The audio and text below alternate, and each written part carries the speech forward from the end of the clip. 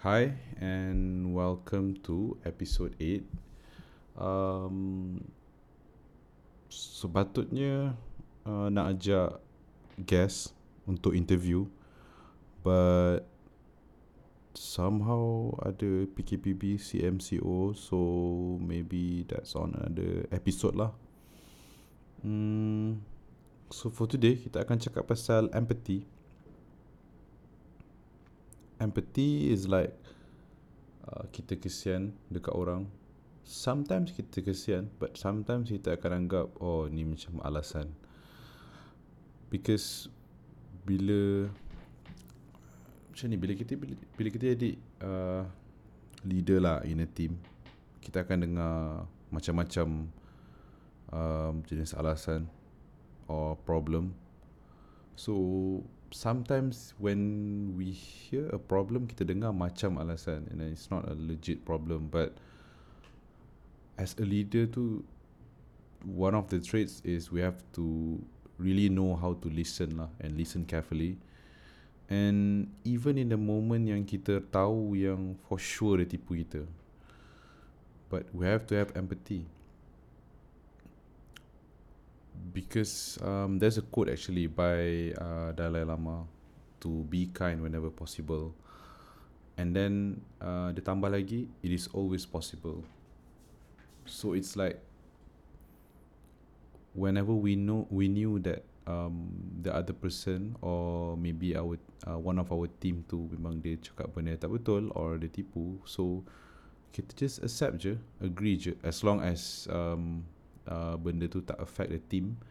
And in moments where it really affect the team, so maybe kita cakap dekat dia personally, where the thing that yang dia buat sekarang ni is affecting the team, and maybe he cannot continue doing this.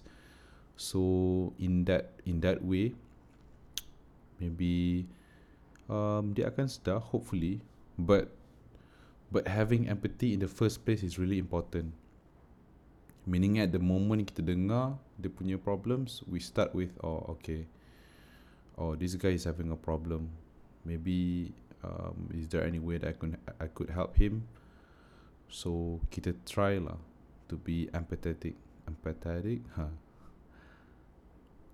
But that is actually the hard part tau, in being a leader. Sebab kita akan dengar macam-macam masalah from many directions, daripada team kita, daripada maybe if for example I'm doing a Toastmasters Club, daripada orang yang datang, visitors yang datang untuk do the public speaking, because that thing is actually not easy tau, and it's very normal untuk orang tarik diri or bagi tahu their problems lah. Let's just say it's a problem lah, bukan alasan, because that sounded a bit bad. But kita kena dengar and really believe them lah. Doesn't matter how ridiculous it sounded.